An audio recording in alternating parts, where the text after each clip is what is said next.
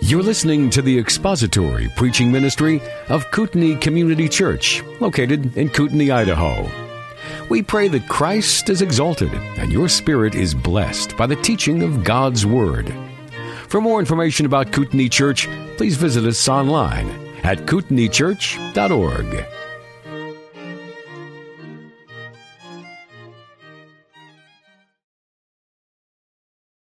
Let's open with a word of prayer before we begin.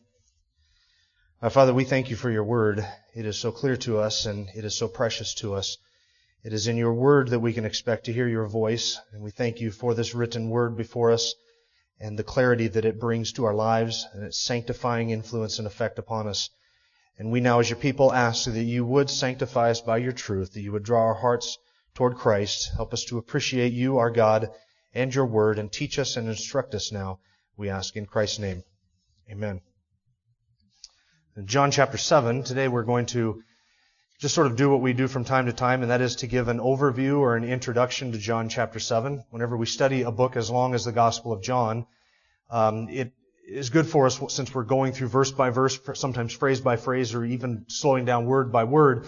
It's good occasionally to step back and kind of get a bird's eye view of it, and we never want to consider any text in isolation from its context. So since we go so slowly sometimes through chapters, it's good to step back and remind ourselves of where we have been and where we are going and kind of do a flyby. So that's what we're going to do with John 7 today, just a flyby. We're actually going to read and cover, in but a very shallow sense, all of John chapter 7, and then beginning next week we'll go back to the beginning and dive back in. But I want us to get a feel and appreciation for what is contained in chapter 7.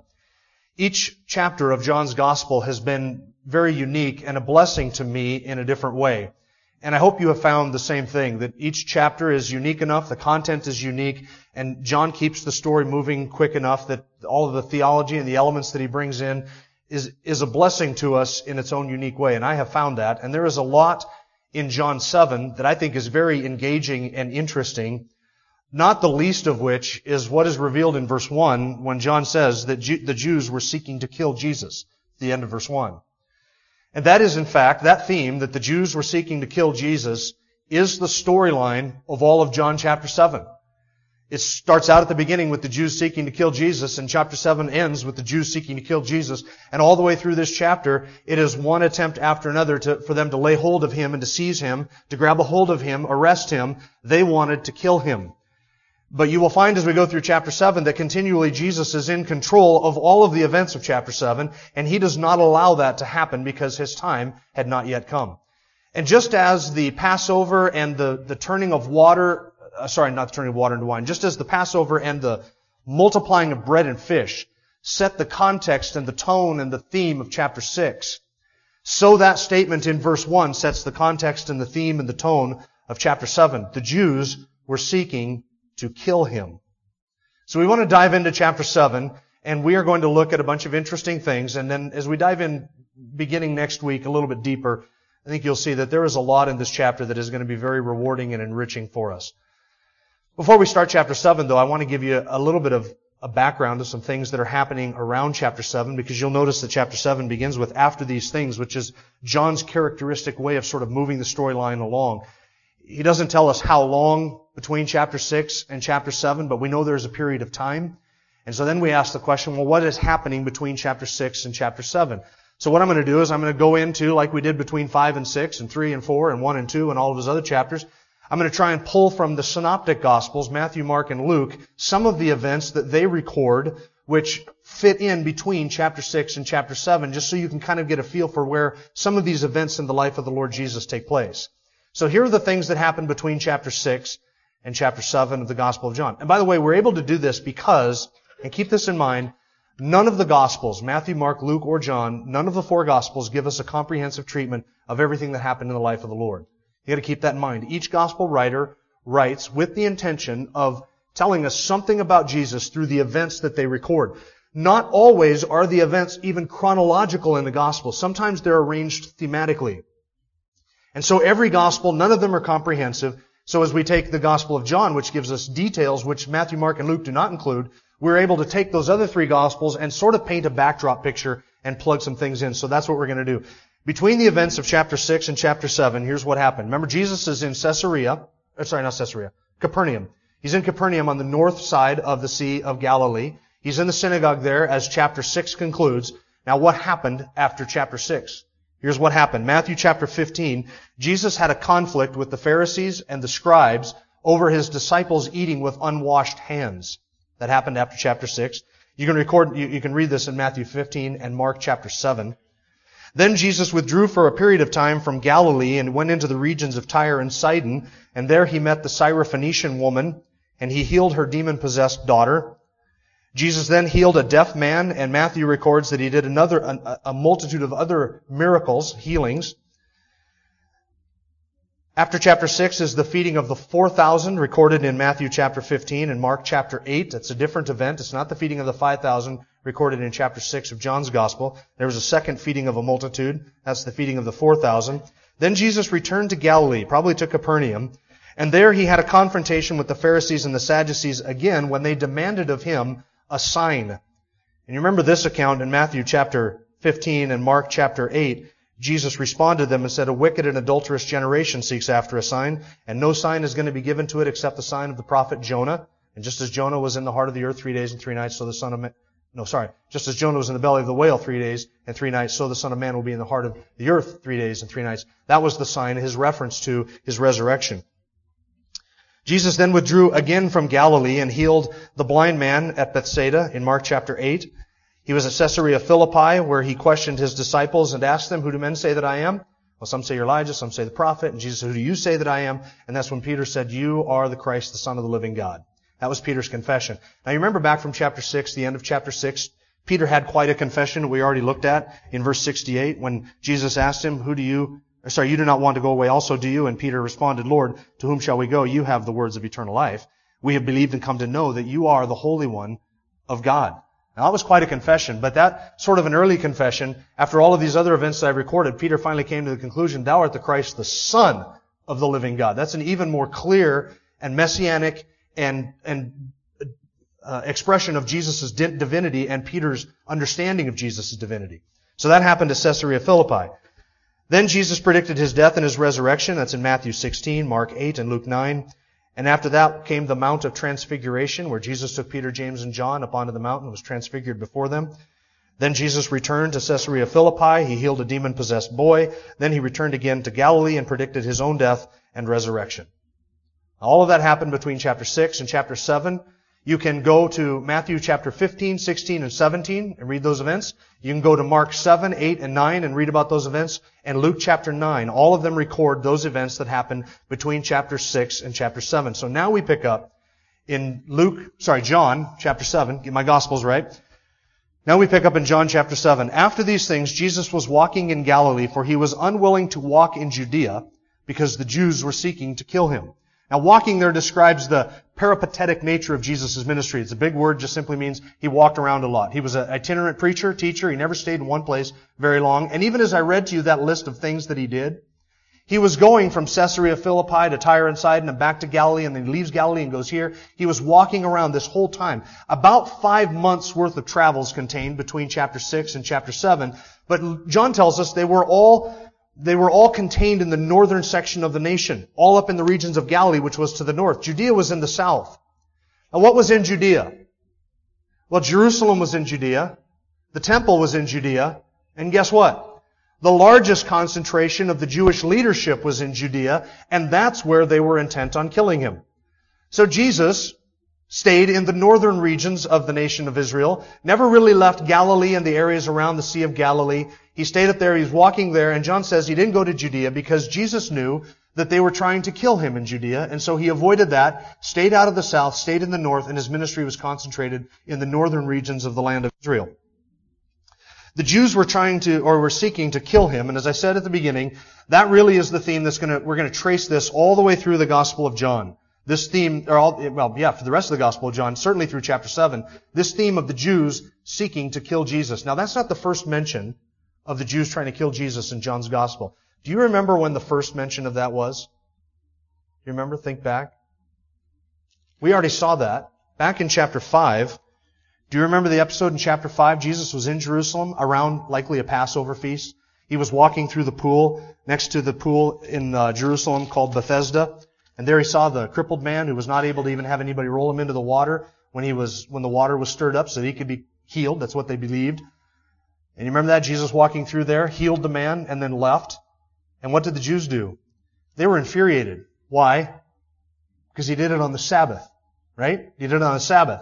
That infuriated him. And then John says in chapter 5 verse 16, the Jews were persecuting Jesus because he was doing these things on the Sabbath. And he answered them, my Father is working until now, and I myself am working. For this reason, therefore, the Jews were seeking all the more to kill him, because he was not only breaking the Sabbath, but also calling God his own Father, making himself equal with God.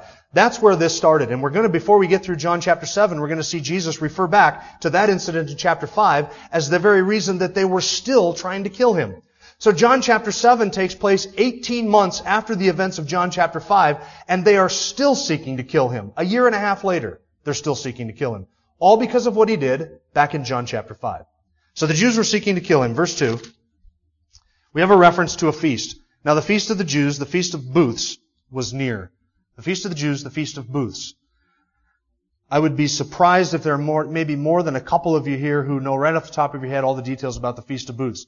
We're going to get to that actually next week, because that feast, that mention of the Feast of Booths, actually sort of sets the whole thematic context for John chapter 7 and John chapter 8. There are two things that Jesus does at this feast which are incredibly significant, that they wouldn't make any sense if we weren't told in verse 2 that the Feast of Booths was near. By the way, John arranges almost entirely his entire gospel around the mentions of the feasts. His mentions of the feast, if you go through and you just mark the mentions of the feast, you will see that a lot of his material, his discourses, miracles, all rotate around those mention of feasts. This is not the first feast we've seen mentioned. He mentions the Passovers all the way through, and now we have reference to another feast. It's almost as if John describes for us an entire scene around a feast. Teachings and miracles and things that are sort of connected to that feast. And then he moves on to another feast, and he tells us the themes and the discourses and the teachings and the miracles that are sort of connected with that feast. This is the way he moves all the way through the Gospel of John. It's really kind of interesting. What is the Feast of Booths? You'll find out next week, and you'll find out why that is significant for the rest of John chapter 7 and John chapter 8. The marking of feasts by John does two things. It helps us to mark time. When John says there was a Passover and this happened, and then there was a Passover and this happened, you kind of get the sense that, okay, there's how much time between those two? A year. They didn't celebrate the Passover once a month or once a quarter. It was once a year. So John is helping us to mark time all the way through the life of the Lord Jesus around these events as he refers to the feast. It helps us kind of put things in a structure. There's a second thing that the reference to the feast does, and that is it illuminates for us the whole context in which these things are said and done. There's a reason John mentions the feasts. He wants us to understand that the things that are said and the things that are done are said and done in connection to these feasts. These are significant. His time in Jerusalem is significant because the Jews are there for a feast. And so what Jesus says to them on feast occasions is significant. All right, so the Feast of Booths was near. Now we get into verse 3. You say, at this rate, it's going to take us a long time to get through all 53 of these verses. Verse 3, therefore his brothers said to him, leave here and go into Judea so that your disciples also may see your works which you are doing. No one does anything in secret when he himself seeks to be known publicly. If you do these things, show yourself to the world. Now there's kind of a biting bit of an accusation there. His brothers knew of his popularity. They knew of the signs that he did. They knew of what he was teaching and who he was claiming to be. And his brothers are sort of basically drawing a line in the sand there and saying, look, why don't you tell everybody about this? Why stay in the north? You're wandering around in the north afraid to go down south. If you really want everybody to accept you as the Messiah, you need to go right into the lion's den, right into Jerusalem. Why don't you go right into the temple and show yourself publicly? Let the nation of Israel accept you as the Messiah if that's what you truly are. There's a bit of a biting, sarcastic challenge there. Why were his brothers doing this? Look at verse 5. Not even his brothers were believing in him. Now there's another statement of unbelief, but this time it's from those who were closest to Jesus, from the very ones who grew up with him and knew him best. They did not believe in him. And by the way, they did not believe in him until what? The resurrection. It was the resurrection. Verse 6. So Jesus said to them, now this is a stinging rebuke. My time is not yet here. Your time is always opportune. The world cannot hate you, but it hates me because I testify of it that its deeds are evil. Why does the world hate me? Because I proclaim that it's evil and that they're unrighteous, but the world can't hate you because you're no light at all, is basically what he's saying to them. Go up to the feast yourselves. I do not go up to this feast because my time has not yet fully come. Having said these things to them, he stayed in Galilee. So he stayed in the regions of the north. Verse 10 says, his brothers then went up to the feast. But he himself also went up, not publicly, but as it were, as if in secret. So Jesus at first tells his brothers, look, I'm not going up to Jerusalem, not on your terms, not on your timing, not on your timetable, not to accomplish what you think I ought to accomplish. I'm going to go up, but on my own terms and on my own timetable. So initially he stays in Galilee. Now there's something that happens between verse 9 and verse 10 that Mark and Luke fill in. Jesus remained in Galilee with his disciples there, while his brothers went down to Jerusalem, or up to Jerusalem if you're talking elevation. They went down to Jerusalem in the south to the feast, and Jesus remained in Galilee with his disciples. During that period of time, that's when Matthew 18 comes into play, and Jesus begins to teach them about the nature of the church. He begins to talk to them about church discipline and what to do when your brother sins against you. He talks to them about having childlike faith and allowing the little children to come to him. He talks to them about the nature of the kingdom of God. All of that teaching is done in Galilee with his disciples, while his brothers are on their way to the feast. And then Luke chapter 9, verse 51 says, when the days were approaching for his ascension, he was determined to go to Jerusalem. Now that's Luke describing to us the departure that is contained in verse 10. Jesus, when he knew that his ascension was near, said, I'm going to Jerusalem. In other words, he set his face to go to Jerusalem. Why? Because now his time had come. Now it was time for him to go to Jerusalem. So then he leaves and he departs. And by the way, it's on the way to Jerusalem on this trip, this final trip to Jerusalem. That's when they entered the Samaritan village, but the Samaritans said, no, we don't want anything to do with you. And that's when James and John said, can we call down fire out of heaven upon them? That's when that incident happened on this final trip to Jerusalem. Now, verse 10, when his brothers had gone up to the feast, then he himself also went up, not publicly, but as if in secret, quietly. His brothers wanted him to go up openly. Jesus said, I'm not going up, not on your terms. But then he did go up, but he went up in secret. Verse 11, so the Jews were seeking him at the feast. Now what do you think the Jews were trying to do with him at the feast? They wanted him, right? He had been there for the Passovers. He had been there for previous feasts, all of the required feasts. Jesus attended those. So when another required feast comes up, they are saying to themselves, this is our opportunity. We need to find him. They were waiting for him to come to them at Jerusalem. And they were seeking him at the feast, and they were saying, where is he? There was much grumbling among the crowds concerning him. Some were saying, he's a good man. Others were saying, no, on the contrary, he leads the people astray. Yet no one was speaking openly for him for fear of the Jews. You want to know why they feared the Jews? Why nobody was speaking openly for fear of the Jews? You're going to see at the end of the chapter why they feared the Jews. In the meantime, they notice two things here in this paragraph. First, and these are two things to watch for all the way through chapter 7. Their intent to seize him, but their inability to do so. Watch for that. The second thing you want to watch for in John chapter 7 is the response of the people to Jesus and his words.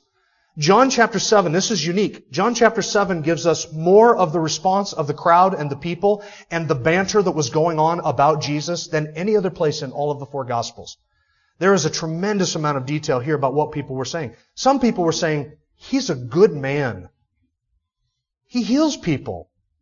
Last time, two Passovers ago, when he was in Jerusalem, he healed the blind man. He's a good man. Others are saying, no, he leads the people astray. By the way, if Jesus, with the claims that Jesus made, those are your two options. He's either leading people astray, or he is who he claimed to be, because he can't be a good man and claim the things that he claimed without being an evil man if he wasn't what he claimed to be. So that's what people's initial response. He's a good man. Others were saying, no, he's leading people astray. But no one wanted to speak of him openly because they knew that the Jews were looking for him. So there were probably some who thought he was a good man who just wanted to keep it hush-hush as to where they were, if they knew where he was at. And nobody wanted to talk about the Jews openly with the Jews for fear of what the Jews, that is the religious leaders, would do to them. Verse 14, but when it was now the midst of the feast, Jesus went up into the temple and began to teach. Hold on a second.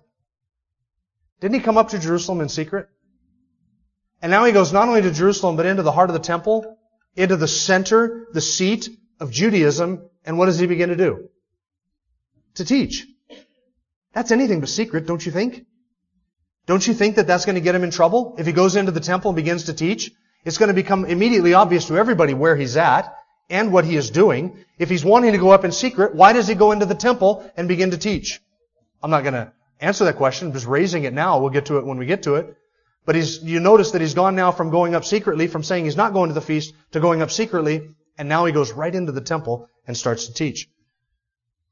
The Jews were astonished, saying, and here's another response from people, how is it that this man became learned, having never been educated?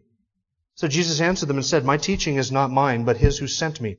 If anyone is willing to do his will, he will know the teaching, whether it is of God or whether I speak from myself. He who speaks from himself seeks his own glory. But he who is seeking the glory of the one who sent him, he is true, and there is no unrighteousness in him. Change of subject. Verse 19. Did not Moses give you the law, and yet none of you carries out the law? Why do you seek to kill me? Jesus knew it.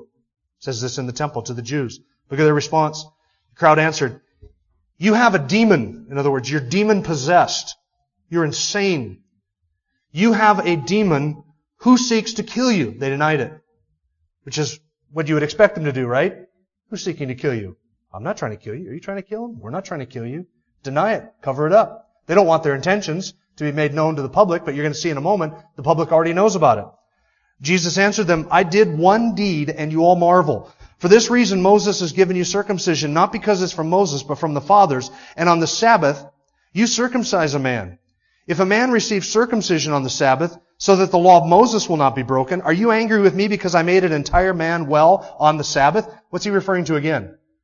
All the way back in chapter 5, right? The healing of the man at the pool of Bethesda in Jerusalem on the Sabbath. He knows why it is that they're trying to kill him. Their intention to kill him was hatched back in chapter 5, and now it has come full circle. It's come to fruition, as it were, and he knows exactly why they're trying to kill him, and he's arguing from the less to the greater. If you circumcise a boy on the 8th day, and it happens to be the Sabbath, you circumcise the boy so that the law of Moses will not be broken.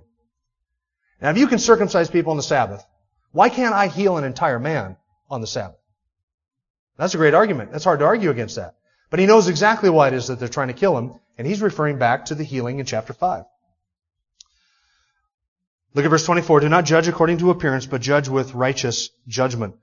Some of the people of Jerusalem were saying, is this not the man whom they're seeking to kill? Right? The people understood. They knew why the religious leaders were seeking him. Is this not the one they're seeking to kill? Look, he's speaking publicly, and they're saying nothing to him. The rulers do not really know that this is the Christ, do they? However, we know where this man is from, but wherever the Christ came from, no one knows where he is from. Notice again the response of the people, on the lips of the people. What was their objection here in these verses to Jesus' messianic claims? They're saying, we know where Jesus comes from. Remember that was back in chapter 6, right? How is it you say you've come down from heaven when we know your mom and your dad? We know your brothers. We know your sisters. We know the people that you stayed. We know where you're from. You're from Nazareth. We know where you grew up. We know all about you. But when the Messiah comes, we're not going to know where he comes from. He's going to have a mysterious origin, and nobody's going to be able to pin him down. That was their messianic expectation. But we know where you have come from, therefore he can't be the Messiah. That's what some people were saying.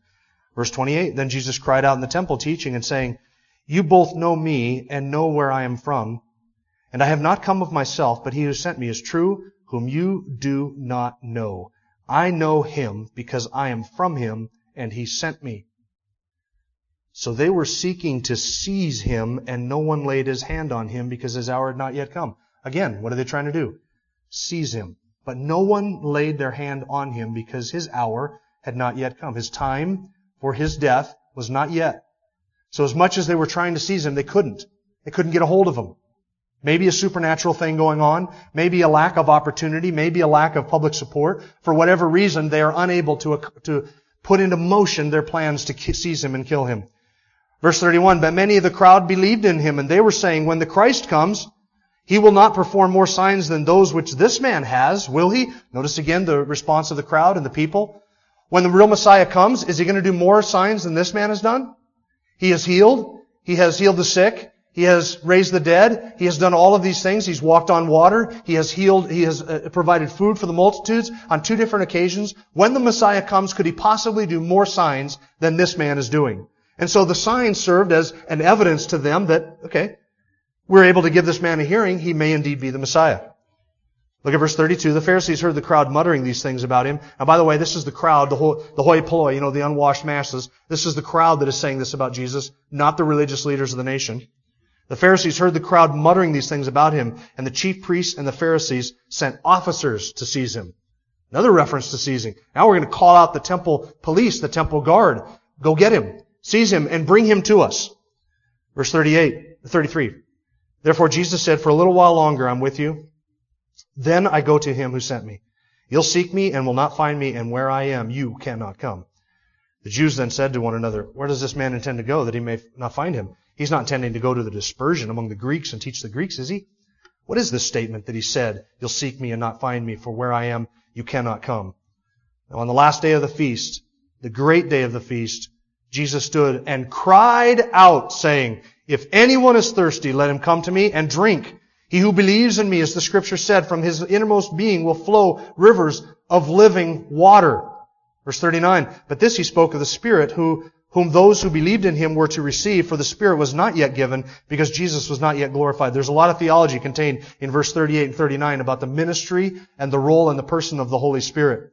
But I want you to notice what we've gone through so far in the Gospel of John. Jesus has gone from going to Jerusalem secretly to teaching in the temple and confronting the Jews, and now he is standing out and crying out to the whole nation, if you are thirsty, come to me. This is anything but secret, because the timing was right. And Jesus is orchestrating all of this according to his timetable. Look at verse 40.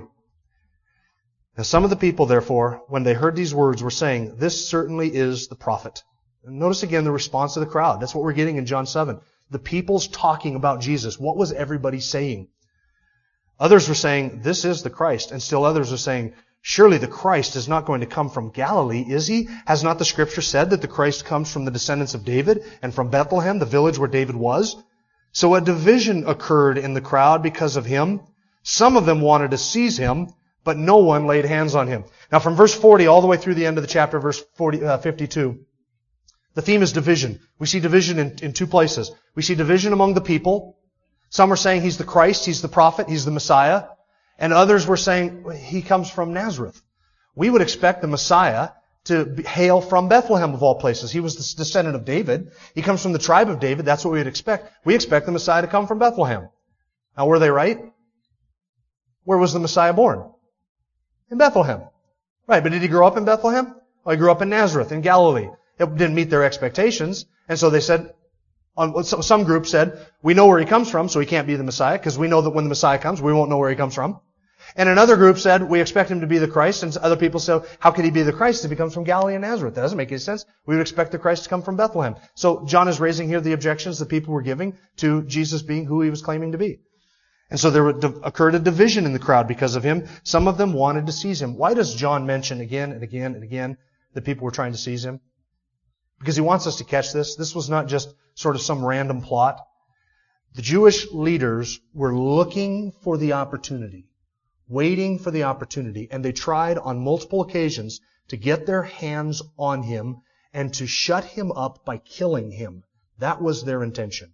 All the way through this gospel, the Jewish leaders have one thing on their mind: seize him and kill him. That's what they're after. Verse 45, the officers then came to the chief priests and the Pharisees, and they said to them, why did you not bring him?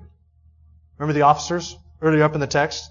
They sent officers in verse 32. The Pharisees sent officers to seize him. Now the officers come back to the Pharisees empty-handed. No Jesus in tow. No Jesus in chains and ropes. Why did you not bring him? Verse 46, the officers answered, never has a man spoke the way this man speaks. Right? We went into the temple or wherever Jesus was at and we heard him teach and we wanted to seize him. We know we had orders to seize him. We haven't heard anybody teach like this guy teaches. Now, whatever the motive was behind their refusing to arrest him, they walked away from that concluding, we're not going to arrest him. We've never heard anybody teach like this. This man, we do not want to be responsible for turning this man over to you. It's basically what they're saying. Never heard a man teach like this. We're not going to arrest him. So, foiled again, right? The Pharisees and the scribes.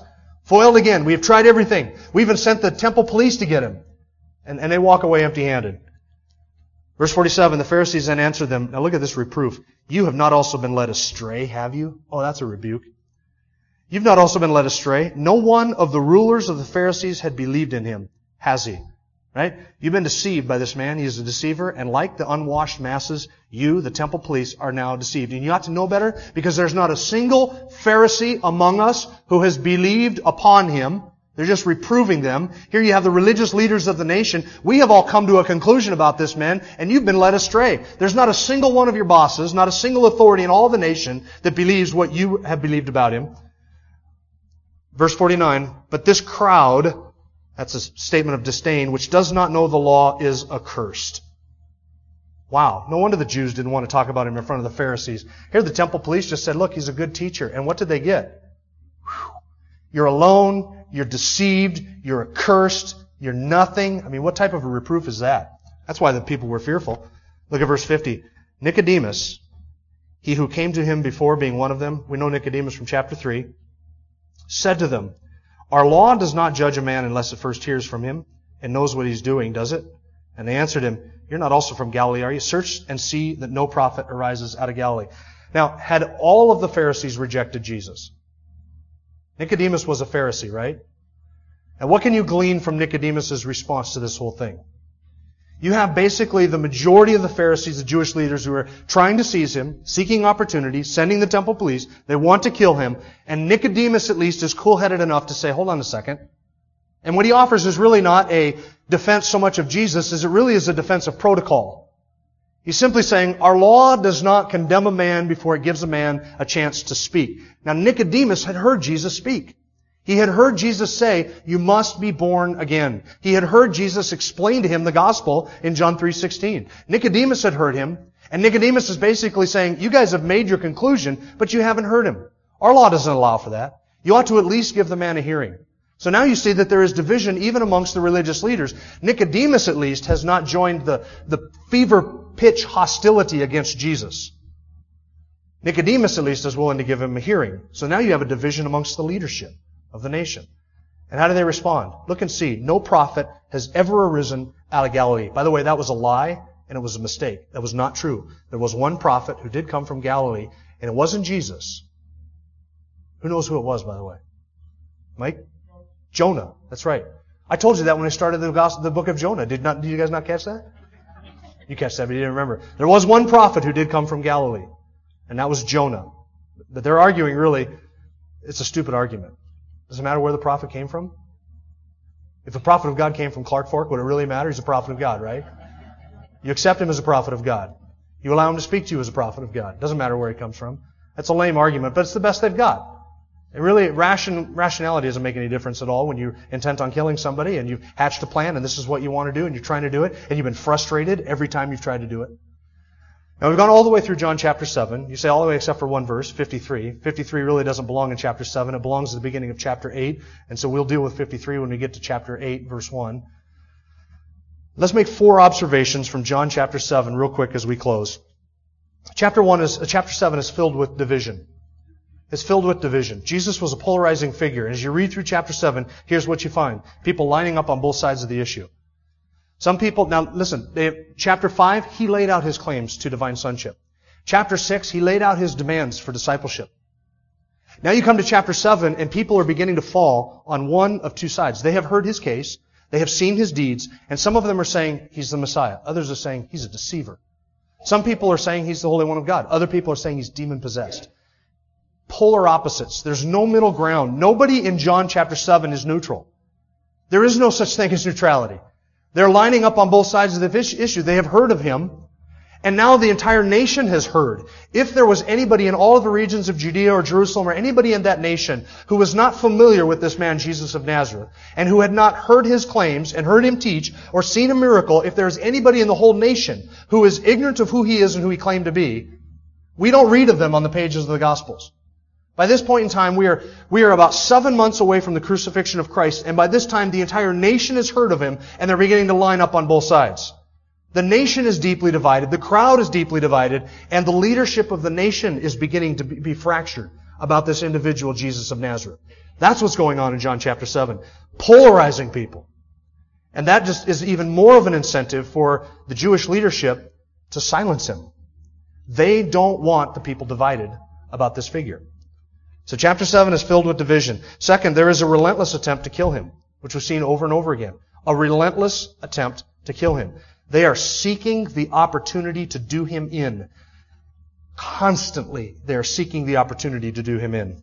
And number 3, we see the sovereign timing of God in all of these events. Jesus would say in John chapter 10, "No one takes my life from me. I lay it down on my own accord." John chapter 7 is all about their attempts to kill him, but what you see is behind the scenes, if Jesus does not want to fall into their hands, he doesn't. Because his life is in the hands of the Father, and he controls all of these events. He doesn't go up to Jerusalem in a certain way because it wasn't his time. It wasn't the fashion. It wasn't going to accomplish the Father's plan. Jesus is controlling all of this, the manner, the means, the way in which he would lay down his life, and the timing of his death. All of it is under his sovereign control. He's not a victim of happenstance. He's not a victim of some plot. Though the plot is there, what we're seeing in John 7, though the entire leadership of the nation was allied to destroy him, they could not until when? Until Jesus said, "All right, I'm laying down my life for my sheep. Now is the time. Now is the place." It's not going to happen before Passover. No matter what they might do, he's controlling it. He is sovereignly controlling all of the events of this whole thing for his glory and for the Father's timing. And number 4, we have in John 7 a lot of space given to the objections of the people.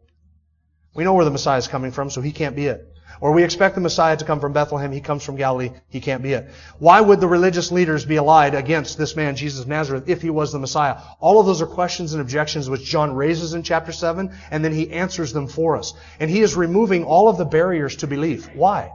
So that you and I might believe that Jesus is the Christ, the Son of the living God, and that by believing we might have life in his name. That's why John is writing. And so what he does in chapter 7 is he raises all of these objections that have been raised against the person of Christ and his claims, and John answers them to remove the barriers to belief. So now the nation of Israel the leadership of the nation of Israel has a murderous intent. That's chapter 7. And actually it's chapter 8.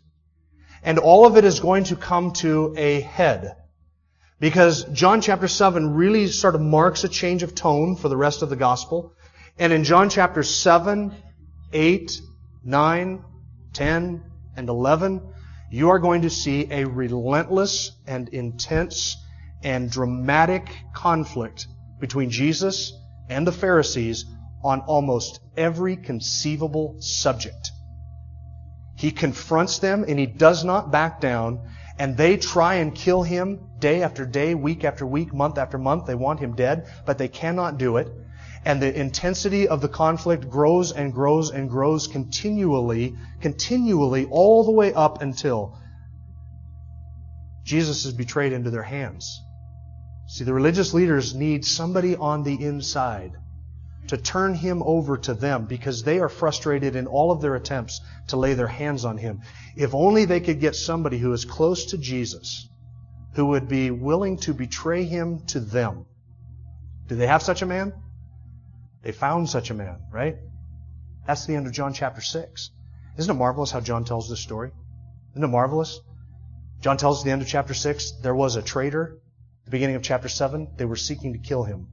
Now, even if you don't know the end of the story, you get a sneaking suspicion that these two facts are going to come together at some point to the end of this gospel, right? John chapter 7 is a relentless attempt to seize him. They're frustrated. They can't. And so that launches about 5 to 7 months of strife and conflict and confrontation and arguing between Jesus and the religious leaders of the nation until they finally find their man. They finally found the guy who was willing to betray him into their hands, and then they will kill him. And they think they've won the victory. But they haven't. And they can't, because it's all under his sovereign timing. Well, that's John chapter 7. It's the whole thing. And you know how this works. Next week, we start over John chapter 7. And we go through it at a much more relaxed pace. Let's pray. And Father, we are so thankful that your word is just full of treasures and gems and delightful truths. What a sovereign and good and gracious God you are. You have written down so much for us to enjoy and to learn from. We thank you for the Savior, that his life was laid down on our behalf by his own sovereign purposes and according to his own sovereign intentions and timing. We thank you, Father, that our lives as well rest within your hands and that nothing can attack us or come to take us or kill us before our time. You are sovereign in all of these things. We thank you for a gracious Savior who confronted and stood for truth even in the face of relentless hostility. We thank you that his death atoned for our sin. That is such a marvelous truth. We rejoice in that. We thank you for such a precious Savior and such a gracious salvation. In his name, amen. Thank you for listening to the latest podcast from Kootenai Church. If you'd like to learn more about Kootenai Church or to donate to our church ministry, you can do so online by visiting kootenaichurch.org. We hope you enjoyed this podcast and pray you'll join us again next time. Once again, thank you for listening.